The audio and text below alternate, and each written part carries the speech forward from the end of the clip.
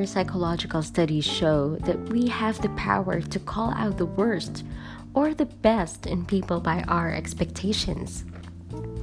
The executive who believes he just can't get good help anymore, and the teacher who is convinced that most kids are lazy hold a remarkable negative power over those people.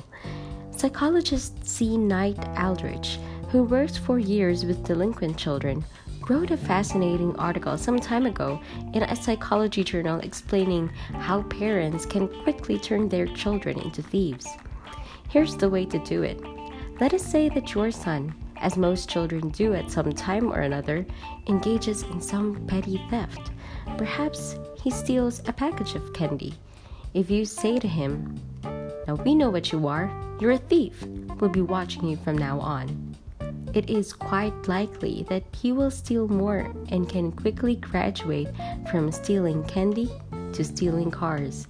On the other hand, you can react with both firmness and gentleness by saying, "Tom, that wasn't like you at all.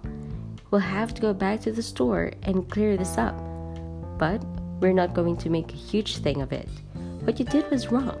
You know it was wrong, and we're sure you won't do it again." After such treatment, most kids' stealing careers are over.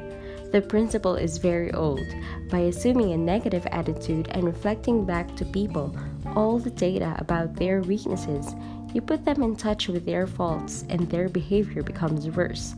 By assuming a positive attitude and concentrating on their strong aspects, you put them in contact with their good attributes and their behavior becomes better.